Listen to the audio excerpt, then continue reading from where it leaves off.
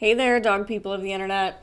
It's Sarah. This is Cog Dog Radio, and this is the final installment of the Danny story. So if you haven't listened to Danny parts 1 and 2 about the reluctant Sheltie, I encourage you to do that before you listen to this. This is the final installment, and if you've listened to any of the previous case study stories that I've done on the show before, you know that in the final installment, I have a conversation with the dog's owner and trainer.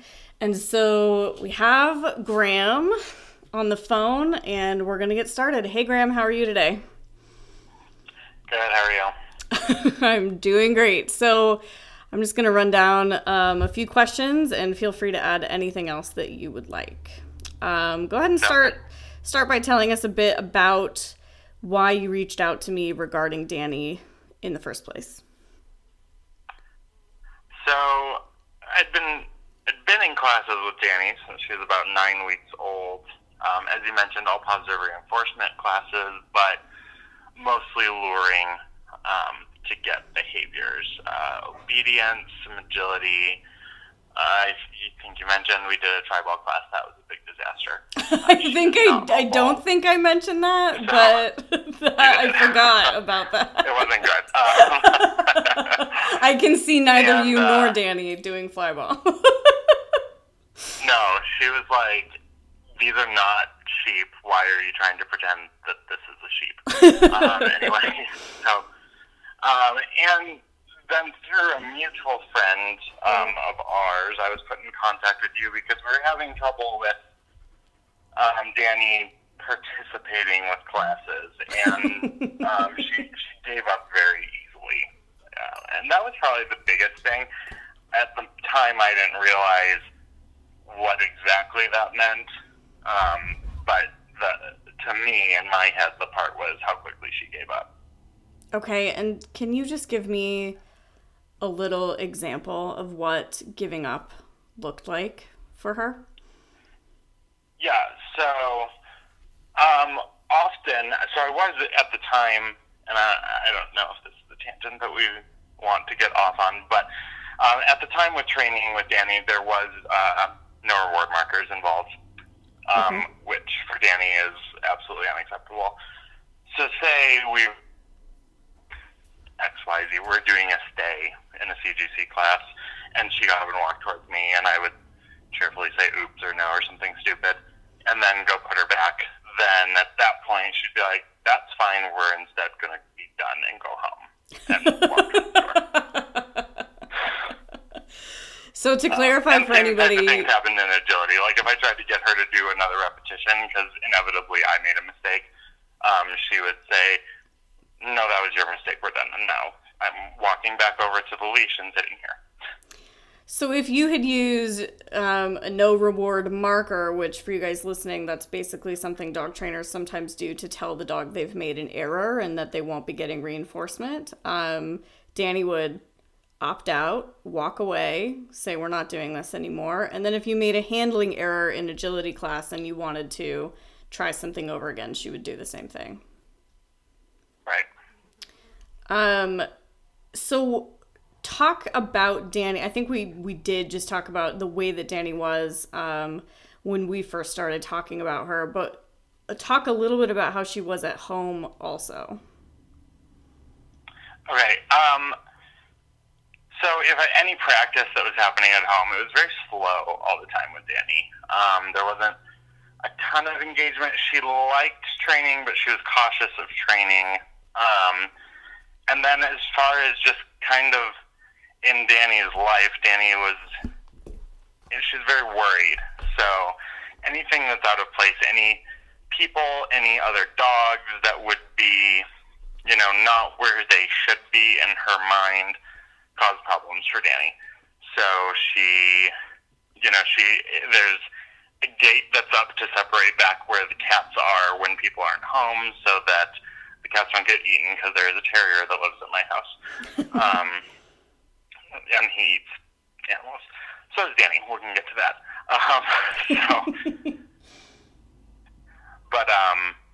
If she would guard that gate. That was like her gate to guard her area. she's in charge of that. If one of the other dogs walked over by it, that's not where they were supposed to be. She'd snark at them. She'd look at me, go fix this, make that terrier get out of my way.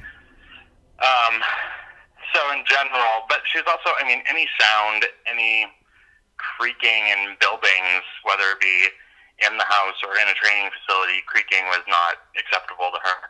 She doesn't like when anything that's out of the ordinary would bother her. And she doesn't, not only in training like we talked about, but in life too, Danny doesn't like second chances. So that then, if there's a creak in a building that she hasn't been to before, great, we never can go back in that building now. Yeah, so a lot of like one trial learning going on. If something bad happened once, then whatever the scenario was, it was over. You were not going to convince her to try again. Right. And that could be as minor as, I think you dropped a clicker on her once. I did drop a clicker on her once. And that was a problem for a while. It was a problem. We couldn't revisit cones for like 4 months. Yeah, because you were training a cone wrap when you dropped the clicker, and the cone became poisoned, essentially, from there forward, for a while.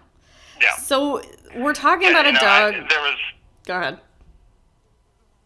Well, and that same thing, where the training facility that Danny was going to did eventually become a place that we couldn't return to. So then we had been going to your field, and after so long and with the good associations with you, we tried going back to the training facility when it became bad weather out, and it was going okay, and then suddenly, literally somebody was working on the roof and took like a step, and it wasn't even that loud, but then that was the end of that. But it was all over. Once again, it was like we had built her trust back up, but it just took that one time. And it's pretty impossible to shield a dog from everything that will happen in the world. Because we're not talking major stuff here. We're talking you dropped a clicker, a person walked on the roof, human normal things that happen in our world would make her just not able to function. So talk a little bit about training Danny now and what that's like. Now, I mean, I can't keep up with her all the time anymore. I mean, she has, the compound of all of the things that we did over the last 2+ years, her shaping now is so quick. I mean, she picks up on pretty tough stuff pretty quickly. Faster than I would expect her to, and faster than I could teach my younger dog who doesn't have these issues. Right. The most interesting thing recently that you and I were talking about is the behaviors that stress her out now are the ones that she learned through luring. Yes. And she doesn't lure well now. But then, I mean, that's the simple stuff, because that's what we started with early on. So things like a verbal down, a verbal sit, those are the things that we've had to be really tricky and clever with to try to get built back, as opposed to a dumbbell retrieve, which she does full gusto and has no issues with me withholding a click for. Right, which is, it's kind of amazing. I think so often when people have a kind of reluctant dog, they jump to luring because it's the fastest way for you to see some action, some motion out of the dog is a lure. Mm-hmm. And in reality, all you're doing is really just further driving home that point that the dog doesn't have any input here. And that all they're to do is follow the lure. And I really have no problem with lure-based training that's done correctly. I do find that with dogs that have a personality like Danny's, it can get you into trouble really quickly to not always let them make the first move, which is more of a shaping, capturing type of training versus luring. In luring, the trainer is always making the first move, not the dog. And so it is interesting to me that even still, if you try to lure her, like, say, into a position so that you can start something else, another repetition or something, she balks, she looks at the food, she looks at you, and she's kind of like, wait a minute. I don't think we do this anymore. And so we've had to be clever there too and just get rid of all luring, because for me it's not worth it to try to undo her associations with it. And so like things with sits and downs, we've just gone back to like capturing them and then trying to put a label, a verbal cue on them. So that is really interesting. And the fact that she's quicker and sharper and just a super fast learner versus your young puppy who has had basically everything handed to him from day one. Right. Everything, you know, he's benefited from everything Danny has taught you, so we would think that he would be, you know, ahead of her. But she's just an incredible dog. And teaching her new things is like your favorite now. Oh, yeah. I mean, it's way easier to teach something to her than him, so. And that's so funny. But talk a little... well, yeah. I think people will be wondering, though, about whether or not she can train out in the world or what her experiences are out in the world now. So talk about that a little bit. So we haven't done much in buildings. I'm working very slowly towards that, and if it doesn't happen, I honestly don't care. My goals have changed so much with Danny over the last few years but you know, we've started a few different things with her training plans, in addition to just tons of shaping projects and the constant kind of very subtle shaping towards building her back into that. We've been doing tracking. Less so because it's 100 degrees outside every day. Yes. But we're doing it more in the spring, and we'll pick it back up in the fall. And that kind of, she's been able to do that away from the house because she's in an open space. She's on a long line in a harness. There's not people crowding her. She's on her own. And she's really into it. I mean, the gusto, she pulls me over to it when we put on her tracking harness. Yeah. So, yeah, that's fun. And then I've also started working through some of the team stuff through the Fenzi team titles. And those are going to be, she does have to go to other locations for those. And I've tried some very simple stuff. Like the dumbbell is like my new test, I've decided. She really, really loves the dumbbell retrieve. So when I was at a park a couple weeks ago, I brought the dumbbell with in addition to just some treats and walking. And we tossed the dumbbell. She was able to retrieve it as long as we were far enough away from stuff. There was some children doing a ball game of some sort on the other end, and that was a little too much when she got close to that. But so it's coming. We've done some stuff even at the training facility, but not inside behind it. She was able to do some work, but I haven't tried to get her to go into a building anytime, probably about a year. Yeah, and I think that our fear with that is that, again, inevitably, buildings make noises. Yeah. And so I think, and as well as, you know, where your goals are with Danny, it's one of those things that's kind of on the back burner because you don't need it necessarily. Right. You can pretty much do everything that you're doing with her outside, and the fact that she's able to, do a dumbbell retrieve at a park, to me, says, there are so many dogs that can't do that don't have her problems. Right. That, to me, says that her comfort level is so much closer to where we've been trying to get it, that, that makes me pretty happy. So you changed basically everything, about what you were doing. What was the hardest change for you to make? Not helping her, and not as in the I'm leaving her just to die. Not like that. Right. During a shaping project or a puzzle, it's hard for me to watch her struggle. Certainly then it probably landed on me because we didn't make it quite easy enough for her. But, yeah, and it's exactly like you said before, with a reluctant dog, you want to go to luring because I can see that she's struggling a little bit and having to change and not lure, not help, not move stuff around on her puzzle for her. That was really hard for me. I think that's hard. Still is. I still move and talk all the time. You're constantly telling me your hands are moving. I was like, I don't think they were. And then you go watch the video again. And I think that comes back to positive reinforcement. It's positively reinforcing for the human to intervene because we've seen the results happen, as well as you have a history of punishment. When she quits and shuts down and walks away, that's punishing to you. And so you've developed all of these behaviors to try to avoid that punishment. Luring, prompting with your hands, prompting with your feet, like these are all things that humans learn to do to avoid the punishment of the dog quitting on them.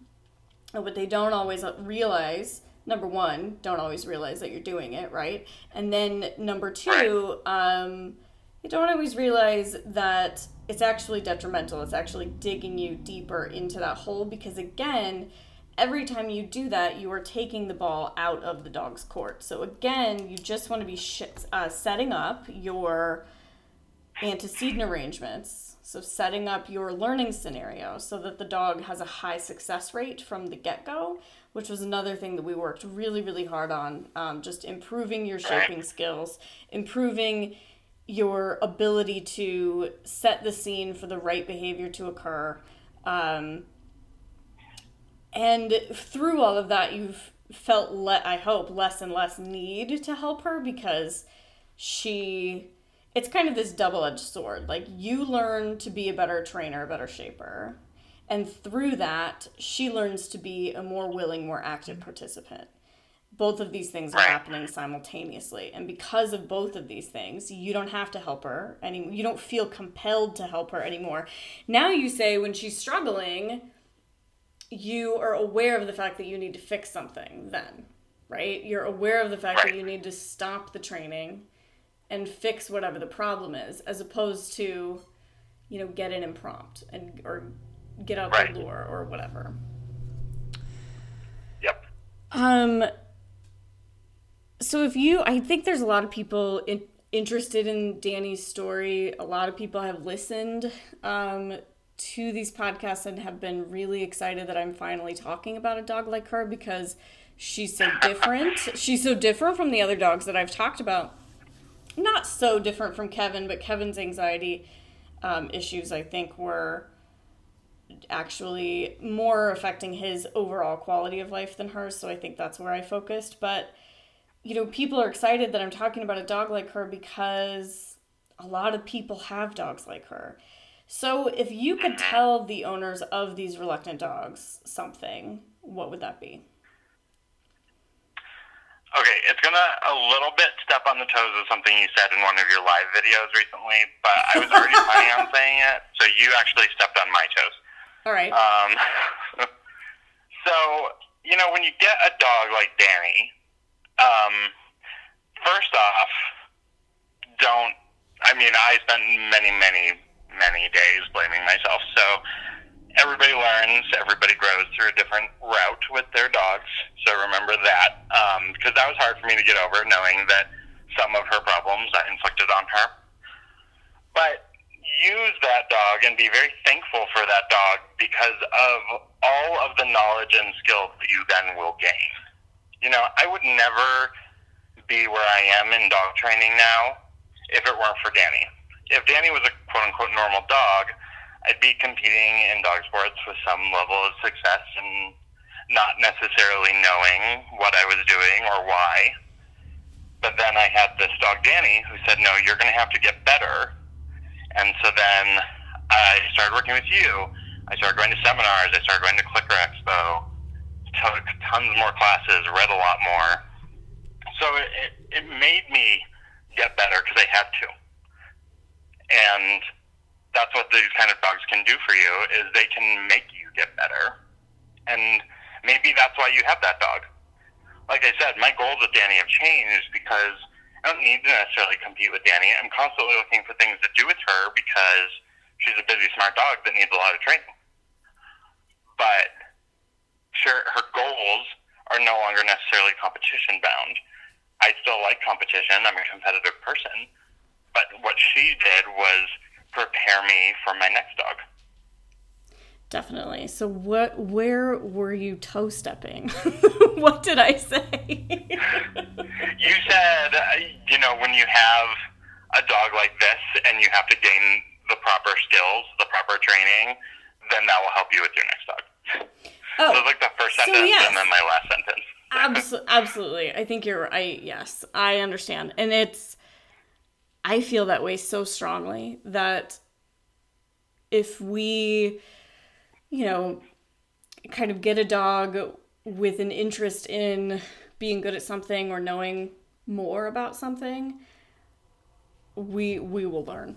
And sometimes the way that we have to learn, I just feel like, some people learn, through sweat, blood, and tears, and other people can read a book. So I think that you got the sweat, blood, and tears aspect of it in Danny, and so have I with my dogs. And I think that I love that piece of advice, to be grateful for that dog, as opposed to, I think so many people feel burdened by the dog. Right. Switching that over and to I've had gratitude. A ton of people say things like, "Why do you keep trying?" And to me, that was never an option to stop trying. But there's, like you just said, I'm so grateful for her, because now with my next dog, things are going better, and things are better with Danny now too. If I had just given up, then who knows where I'd be with my next dog, and then also who knows where I'd be with Danny. Right. What kind of relationship would you have with her? Whereas she is, don't tell Ty, the puppy, but I know she's your favorite. So Ty is impossible to live with. It's pretty obvious to everybody that she's my favorite. He's feral. So I do think that switching that over to gratitude and understanding, like whether you compete or not, it's worth building a relationship with the dog that you have, because you live with that dog. And if you're going to choose to give up, and sometimes people do this, and that's fine. If that's what, they feel like they've got to do, that's okay. But honestly, you should rehome the dog if you're going to give up, right? If you're not going to actually keep working, then the dog should get to go live on someone's couch, right? And people do that, and I think they get a lot of judgment. I'd rather people rehome the dog than have it, be an ornament in their house that they feel burdened by, right? Nobody deserves that. So, is there anything else you'd like to add, Graham? I don't think so. I think we covered all of it. I think we have. All right. So thank you so much for hanging out with me, talking to me on the podcast today. You guys, if you have questions about Danny's story, you can shoot me an email at cogdogradio@gmail.com. And I hope you listen next time. And also be sure to check out my new course on Fenzi Dog Sports Academy, which could be called What We Did with Danny 101, but it's not. It's called Hidden Potential.